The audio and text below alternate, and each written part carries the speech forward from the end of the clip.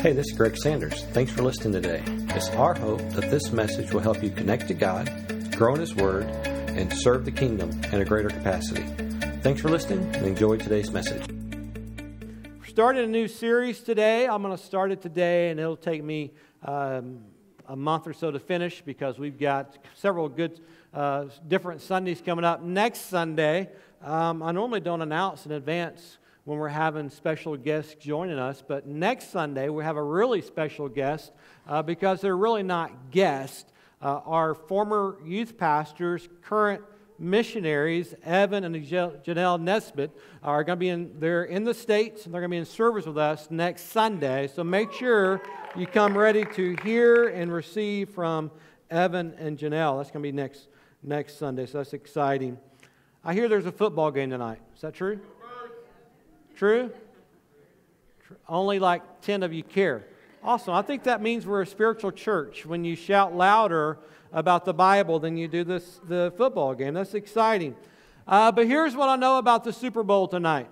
That there will be 11 guys, I believe that's the right number, on one side of the ball and another on the other side. And they are going to, for the better part of probably 3 or 4 hours, they are going to struggle and strive to get the ball from where it is to their end. And they are going to exercise a lot of brute force, a lot of practice skill, and even some high intellect to try to contend to get the ball. Even an inch or a foot at times makes the difference between winning and losing, victory and defeat, having an action figure based off your likeness, or being forgotten about. They're going to be contending to win that game tonight, and all the spiritual people will be voting for my team that I'm going for, that I won't even bring it up tonight. But 1 Corinthians chapter 9, Paul says it like this. He said there's people that they practice, they give a lot of effort, they try really hard, they spend their life to win a prize, to win a crown, to win a reward that's only going to last a moment. How many know that no matter who wins tonight, the glory of tonight's game is only going to last for a moment?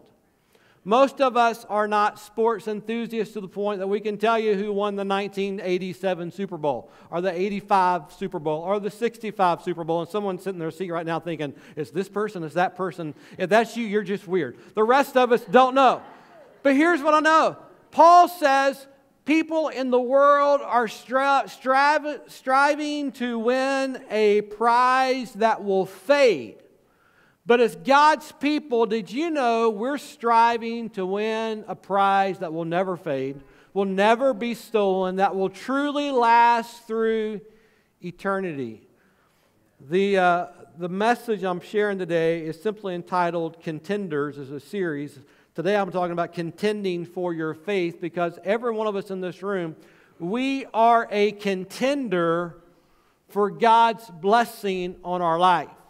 And if you are not contending for God's blessing and His favor and His will in your life, can I tell you, if you're not contending for it, you are losing it.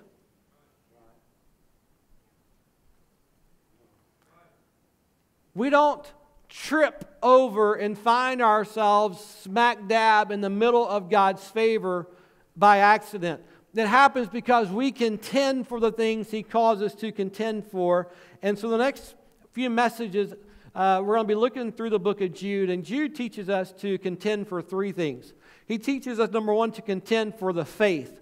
The faith that God delivered us once and for all. The faith that is based on God's truth in His Word, that's been given to us, that never changes, it never has to be updated, is completely everything we need for life and godliness. That's what we're going to talk about contending for today. The next message, we're talking about how you can contend for the promises of God for yourself. Sometimes we have not because we ask not, and Jude challenges us to contend for God's very best. And then the third week, we're going to talk about how you can contend for others around you, lost people. And Jude, I'm going to start in verse number 3. Here's what he says. Dear friends, I had been eagerly planning to write to you about the salvation we all share. But now I find I must write about something else, urging you to defend the faith God has entrusted once for all time to His holy people. I say this because ungodly people have wormed their way into your churches, saying that God's marvelous grace allows us to live immoral lives. The condemnation of such people was recorded long ago, for they have denied our only Master and Lord Jesus Christ. So I want to remind you that even though you already know these things, that Jesus first rescued the nation of Israel from Egypt, but later He destroyed those who did not remain faithful. And I remind you that the angels who did not stay within the limits of authority God gave them, but left the place where He belonged, God has kept them securely chained in prisons of darkness, waiting for the great day of judgment. Let's pray over this word today. Father, we love You. We thank You for who You are in our lives. We thank You for Your goodness to us. I pray the next minutes of time You'll speak to us by Your word and by Your Spirit, and that we will leave this place changed by Your power and by Your word. So, Father, we give You permission, full permission to work in our hearts right now. Full permission to change our minds in any way it needs to be changed right now. So, Father, I pray You anoint me to speak above my own ability the words of God alone. Anoint our ears, our hearts, and our minds to hear and respond to what the Spirit of God would say. And everybody in the room said amen. Amen. If you've ever thought, why can't living for Jesus just be about cake and ice cream and hugging each other and loving each other and potluck dinners, and why can't we just talk about the good stuff? Why can't it just be like an everlasting love fest? Why can't, when we living for Jesus, be about smiles only? Why would it ever have to be about confronting sin or having hard conversations or making decisions that make us uncomfortable? Jude, I love the way that Jude opens his letter to us, because I've felt the way he felt a lot. He opens his letter in verse number 3. He says this: I would rather write to you about something else. I'd rather talk about something else. I can't tell you how many times in preaching the last 20 plus years, 25 years I guess I've been preaching now. I can't tell you how many times I've walked to the pulpit and thought, man, I'd much rather talk about something else. And so if you've ever walked into church and you thought, man, I'd rather hear about something else, you're in good company. You're not a stranger. Sometimes I'd rather talk about different things. Sometimes you'd rather hear about different things. But how many believe we ought to hear what the Word says for us to hear, no matter what we feel? Paul says, Jude says, I'd rather not talk about this, but I got to talk to you about it. He says, we've got to contend for this life, for this thing called faith that's been delivered to us. Jesus freely gives us salvation. You don't have to work for it. You can't earn it. It's a free gift of God. But once you receive that free gift, you do have to contend to walk out the truth of God's Word as He reveals it to you. And giving ground to God that once belonged to the enemy in your life, that doesn't happen easily. It takes us deciding we're going to fight for what the Lord talks about. And today there's a lot of pressure from the outside of churches, and there's a lot of pressure on the inside of churches that sounds like this. It says, let's just focus on the popular part of Jesus. Let's just focus on the part of God's Word that makes us feel good, and not the part of God's Word that makes us uncomfortable. Let's focus on the part of God's Word that we can all applaud and get behind, that fits our perspective of the world. But let's avoid any part of the gospel that challenges the way I'm thinking, that might change my life some bit, that might make me stand against the flow of the crowd. Let's not talk about that. Let's just talk about the part of the gospel that sounds good, that makes me feel good. Let's just change the gospel to fit me. I don't know if you know that, but that is a type of Christianity that's being propagated today. Do you realize that? Parents, do you realize that is the type of message that is being sent down the pipeline to your young people, whether they're 6 or 16 or 26? That for many people, the gospel of Jesus, the Bible, is just something that you pick and choose which part you believe, and whichever part you believe, that is the gospel according to certain people. And it's happening from churches. It's also happening from platforms of fame. I read an article this week that Taylor Swift, the pop singer, had came out and said that she is a Christian and she follows God, but she does not follow the God of the Bible. And she's considered America's sweetheart. She's considered someone who has a Christian spiritual background, who's now being elevated.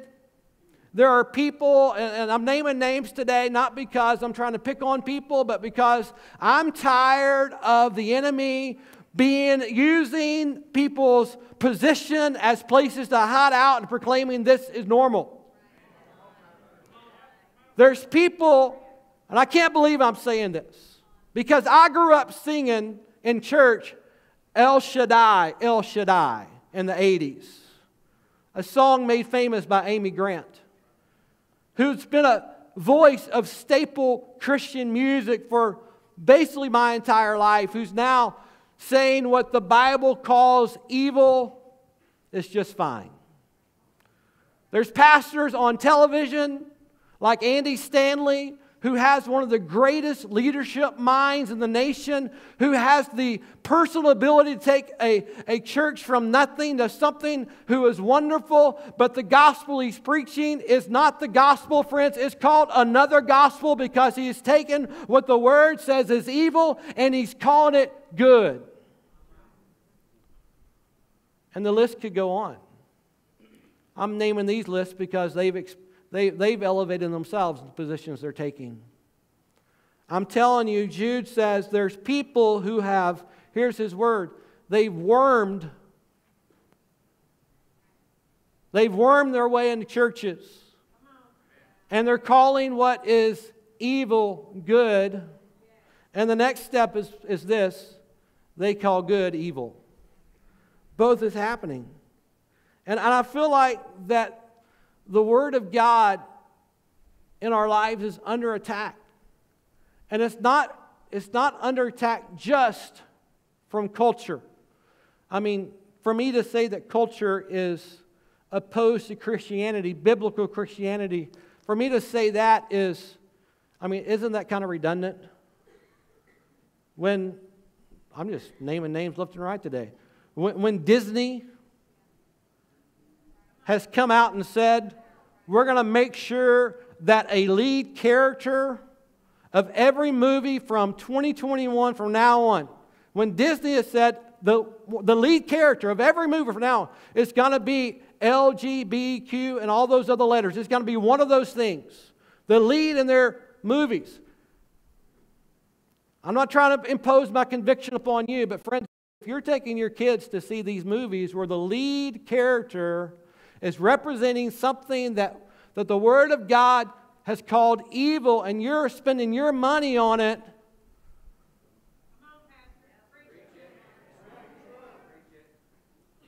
I mean, I just don't know how I can, what am I going to say to my daughter when she wonders, when she sees that and understands Dad paid for me to be exposed to that.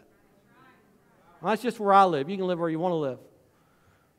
But Jude says that they're worming their way. So we got culture attacking the church, and our response should be, well, duh, right? Duh. I mean, that's what they do. But then you got this other, and I'm going to use a word that I'm going to say it doesn't exist. You got this other version of Christianity that's also eating away from it. And the truth is I like what Jude said. He said, we got to stand for the truth that's been delivered once and for all time. Jude didn't say that every 20 years we're going to have a council and change God's Word to fit and to be updated on the Word of God is alive, it's active, it's able to penetrate the bone from the marrow, it's able to separate truth from fiction, it's able to separate fact from what is false. That's what the Word of God is. It's alive. You know, some people think that Scripture, the Word of God is alive, means, well, the Word of God is ever growing, which means it's ever changing, which is a total misrepresentation of Scripture. No, the Word of God, what that means is it's active enough to do the needed work of God in your life today. So what should my response be when I live in times such as these? What's my response as a pastor? What's your response as a parishioner? What's our response as parents or grandparents or students or kids? What's my response when I live in a world where the gospel that I believe in, that I profess, has been attacked on it's like a 360-degree attack? Well, here's what Jude says. He says, number one, understand that contending for faith, for your faith, is an urgent matter. He said, I wanted to write to you about something else. I promised I would rather preach to you about something else. Jude says, I'd rather write to you about the great salvation that we share in Jesus. I'd rather talk to you, let's talk about heaven. Let's talk about how God has redeemed our lives. Let's talk about how God has taken us from the pit of destruction and He's planted our feet on a solid place. We have a hope in the future we didn't have before. It's wonderful. Living for God is the best way to live your life. Let's talk about that. Jude says, I would rather talk about that. I'd rather talk about the great salvation we have in Jesus, but instead, there's something a little bit more urgent, and that is the fact that the enemy has wormed his way into the church, calling good what is evil and calling evil what is good. And Jude's not alone. Paul said in 2 Corinthians chapter 11, he says, people come to you, they say they're from the Lord, they say they're from Jesus, and they have a different spirit, and they have a different gospel. And listen to these last few words. And you put up with it easily enough. Can I tell you, an eclectic gospel is not the gospel. You understand what eclectic means? I pull a little bit of this, and I pull a little bit of that. It doesn't really match, but I'm going to take some and keep some and dismiss some. It's just kind of eclectic. It doesn't really go together, but I like it all, so I'm going to embrace it all. Can I tell you, that's what the writer meant when he says it's a different gospel. And the truth is, there is no such thing as versions of Christianity. It's either based on the Word of God or it's not. And there's voices inundating my life and yours every single day. So one advertiser said that most Americans receive between 6,000 and 10,000 messages a day. Between social media, what we read in books, what we watch on television, you are getting hammered with 10,000 messages a day. And I would assume that most of them are not messages propagating the gospel of Jesus Christ. You have to be strategic if those messages are being met with the message of Jesus. I would like just to ask you to take your temperature this morning. Whether you want to think about it on a scale of 1 to 10, but how consistent are you in contending for the Word of God in your life every single day? Do we just accept what we hear as the truth? Do we just accept the direction of culture as the direction of our lives? Do we just assume that, well, since some television guru or some YouTube guru said it, or even just because my pastor said it, it must be true? Are we getting to the Word? Because here's point number 2 this morning. Jude says we got to learn to filter what we hear. Jude says there's people who are saying that God's marvelous grace, it allows you to live immoral lives. Can I just tell you, there's no amount of God's grace that allows you to embrace immorality. A lot of people call that God's grace, but Titus said it like this.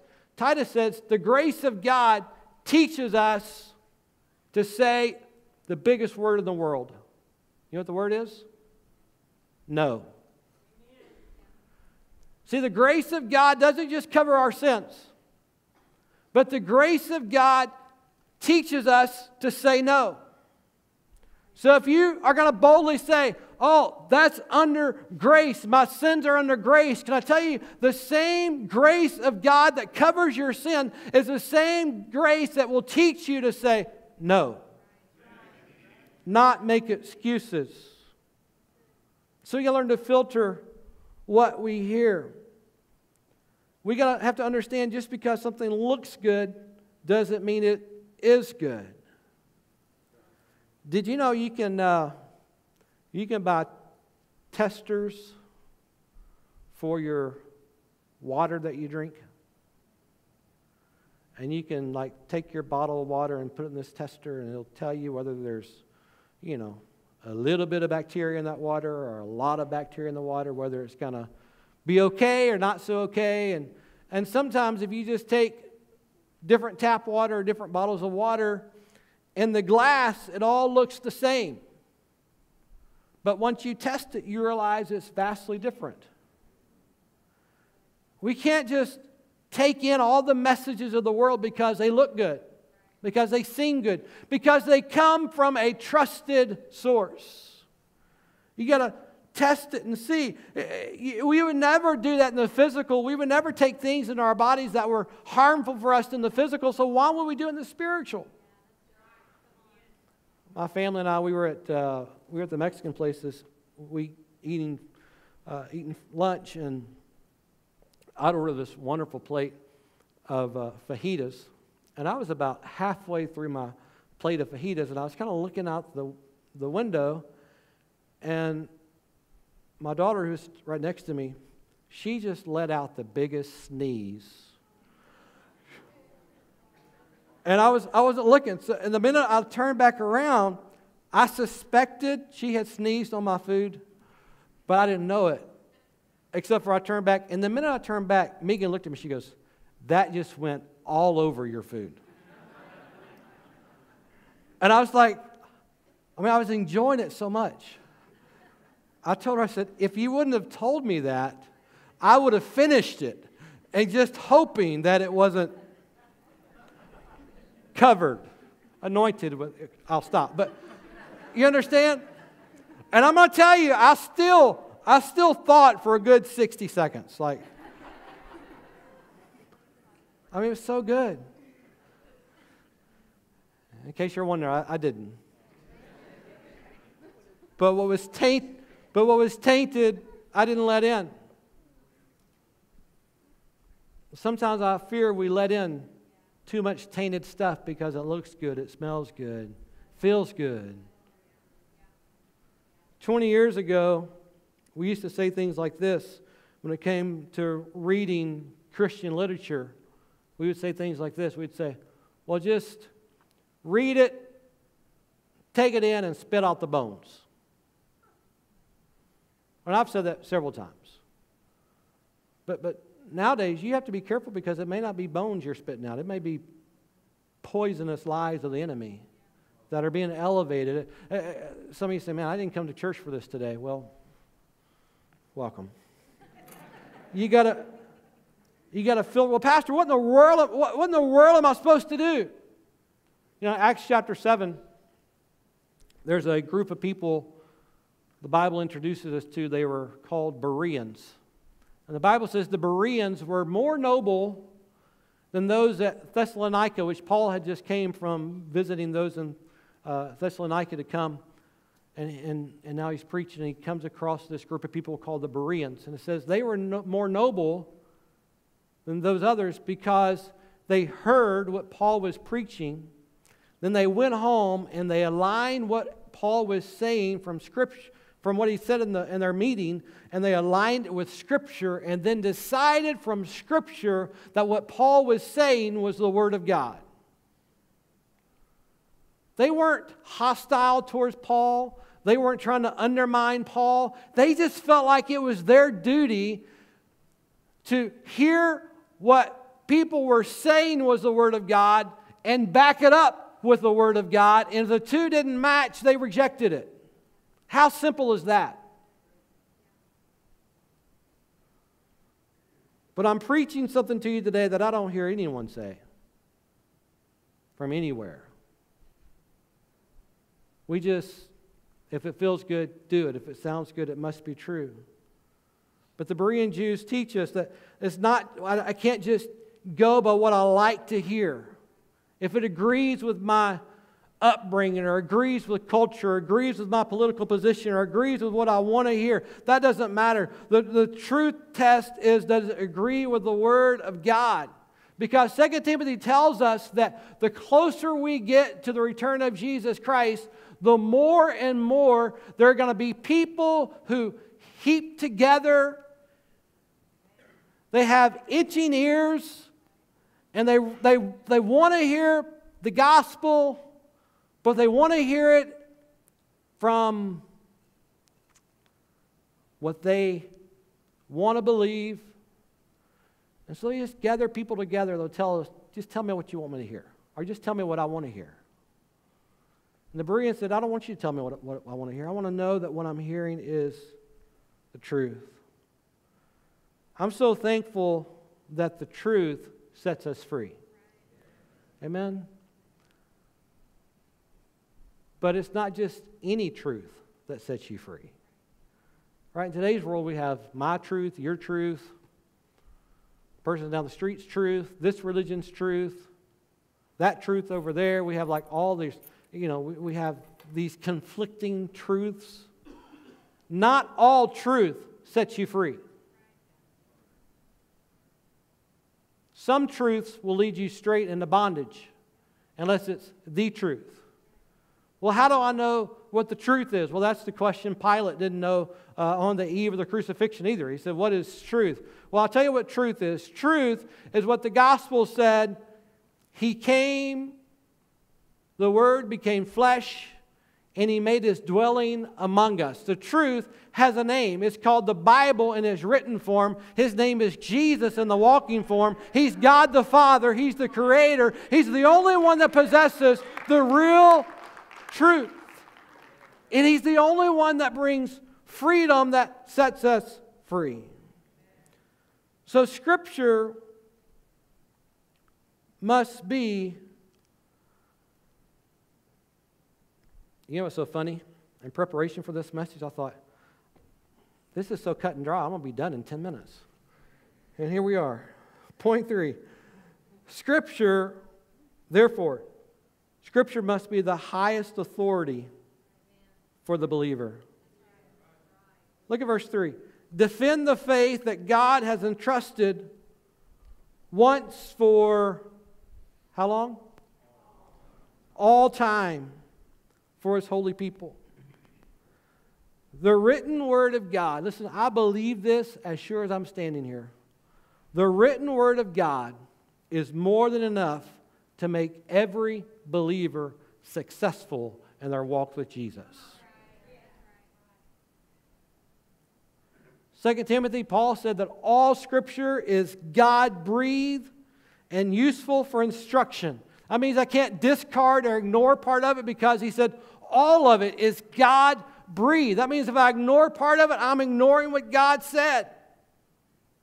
And it says, so I can take it in because it's going to train me for righteousness, and it's going to make me complete and equipped for every word of God, or every work of God. Romans chapter 15 says that everything that was written in our past has been written for our instruction, so that through endurance and encouragement of Scriptures we may have hope.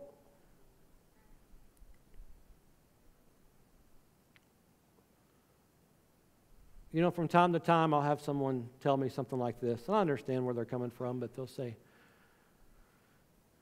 you know, Pastor, I just need a word from God. I just need a fresh word from God. Like I'm supposed to produce that. Well, I want to answer you for the next however long we know each other. If you want a fresh word from God, here's your fresh word. Read your Bible. It's full of fresh words. There's no stale words in God's Word. If they're stale, it's because we're stale. But His words are fresh. Now, do I believe that God gives divine wisdom and words of knowledge and all those? Sure, absolutely. But all those things are secondary to what God's Word says. His Word is a lamp unto my feet and a light unto my path. And here's where I see a lot of people going wrong. When we elevate someone else's word above God's word, we're giving authority that belongs to God to someone else. I want to beg you this morning, don't ever give authority to some man that only belongs to God. Amen? His word is our ultimate scripture. And I'd go a step further and say, here's point 4 this morning, stay away. So this word with me, stay away. Stay away from skewers of Scripture. Megan was reading my PowerPoint, correcting my grammar for me this week, and she read that word and she said, I just want you to know I had a really hard time with the word skewer. She said, I just kept on thinking of putting, vegetables and meat cubes on kebabs and putting them, But do you understand what a skewer is? A skewer is you take a picture and you skew it a little bit. You make the image that is plain and you skew it so it's not so plain. Verse number 8, Jude said there's some who claim authority from their dreams, but they live immoral lives. They defy authority and they scoff at supernatural beings. Do I believe that there are false teachers out there today intentionally skewing the Word of God? A few. But more, I think there's a lot of false teachers who believe they are true teachers. But they've allowed exceptions in their doctrine and exceptions in their preaching, and they're skewing the Word of God. Jude gives us 4, I'm going to hit these real quick, 4 traits of a false teacher. Number 1, they claim their authority from dreams and encounters more than they claim their authority from Scripture. Number 2, they preach one thing, but they practice another. They refuse to submit to any authority, and they claim power that only belongs to God.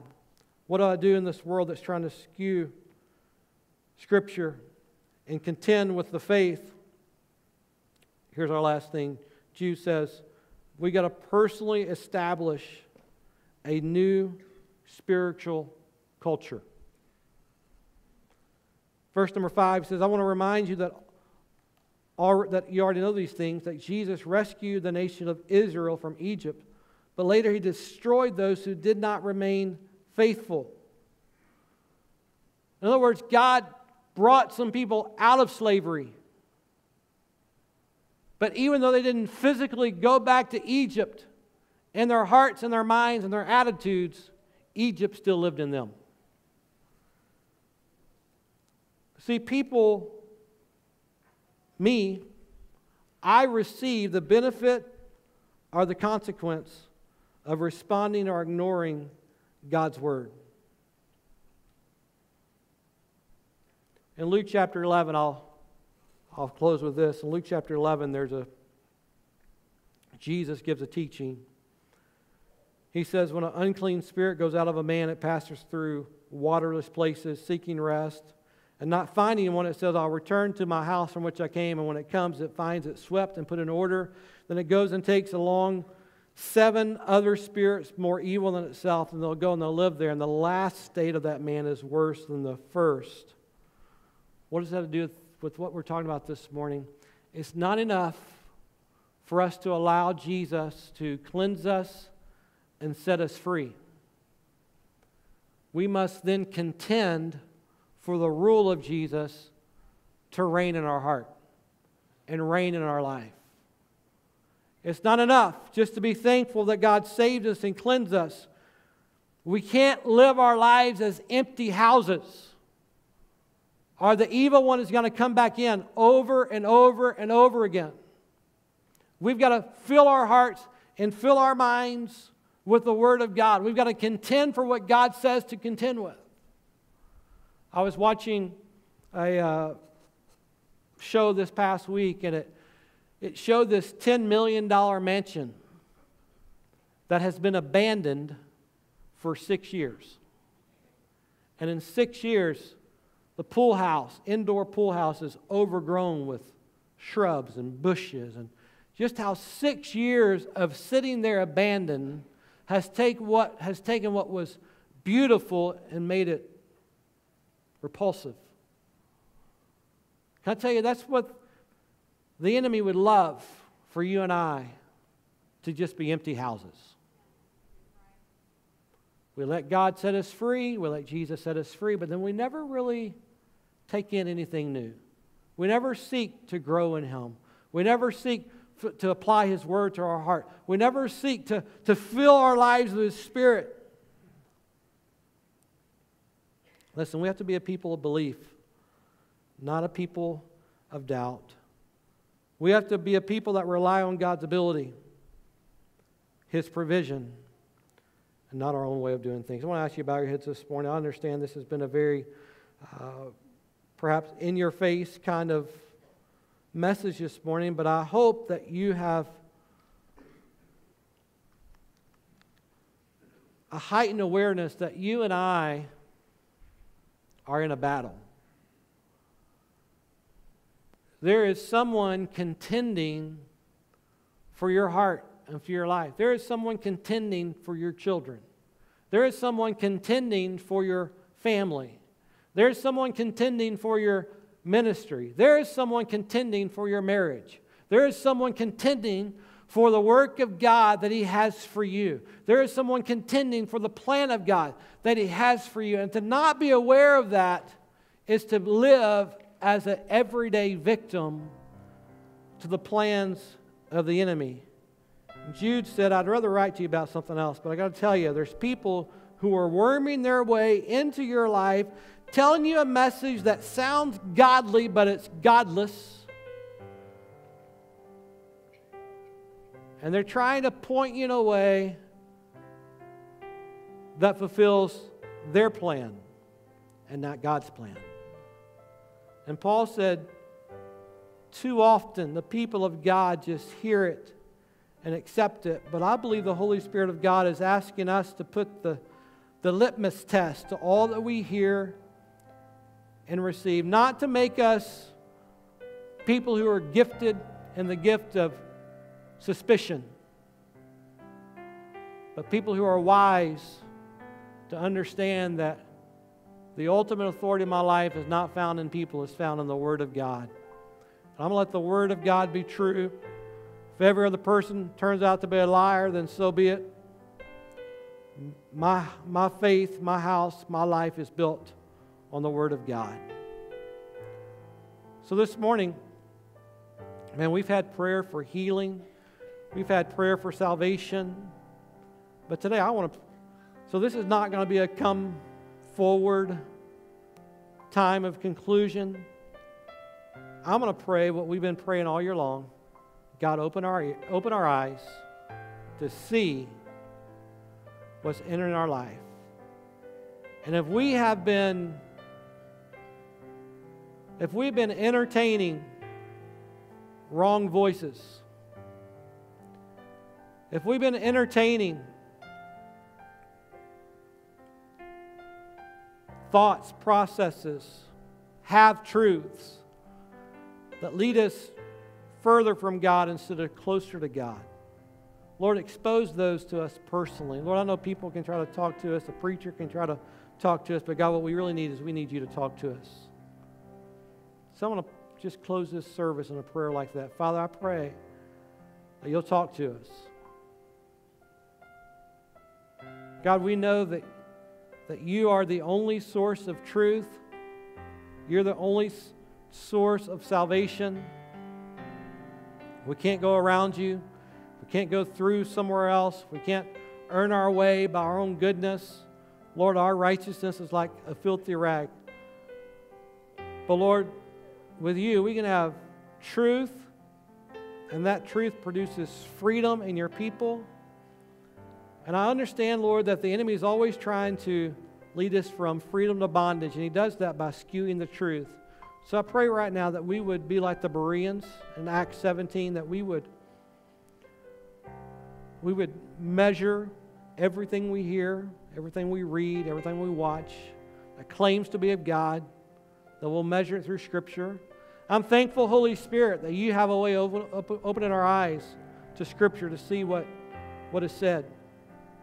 And I pray that none of us would be ploys or pawns in the enemy schemes, but all of us would be mighty men and women of God who contend for the best things of God.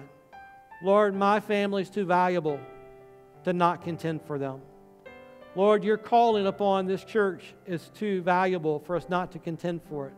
Lord, your plan for every person in the room is too high for us not to contend for it. So God, I pray as people are examining their hearts, as they're inviting the Holy Spirit to speak to us on any of the doors we've opened wide to the voice of the enemy, God, just give them the boldness and the confidence to shut them down, to have the conversations that need to be had, to make the decisions that need to be decided on, to make the changes that need to be changed, because, Lord, we don't want to please ourselves, we want to please you.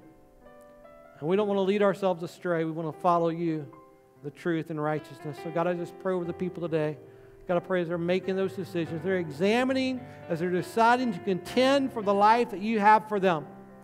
God, I pray you will bless them in that endeavor. I pray you'll bless them and keep them. Let your face shine upon them. Give them peace, give them joy. Lord, illuminate our steps as we follow you. In Jesus' name, amen. If you're thankful for God's word today, would you give a hand clap this morning for his word? We love you, Lord. Amen. God bless you. Hey, we're so thankful you're part of the assembly. If you are a guest today, I'd love to greet you and meet you on your way out. Have a wonderful day. Thanks for being part of the assembly. Join us Wednesday night for midweek services, and we'll see you next Sunday. Hello, this is Greg Sanders, pastor of the assembly here in Cabot. I want to say thanks for listening today. If you are ever in the Cabot area, we'd love to have you join us for a service. For service times, check out our webpage at theassemblycabot.com. Thanks again for listening. We hope you have a great day, and God bless.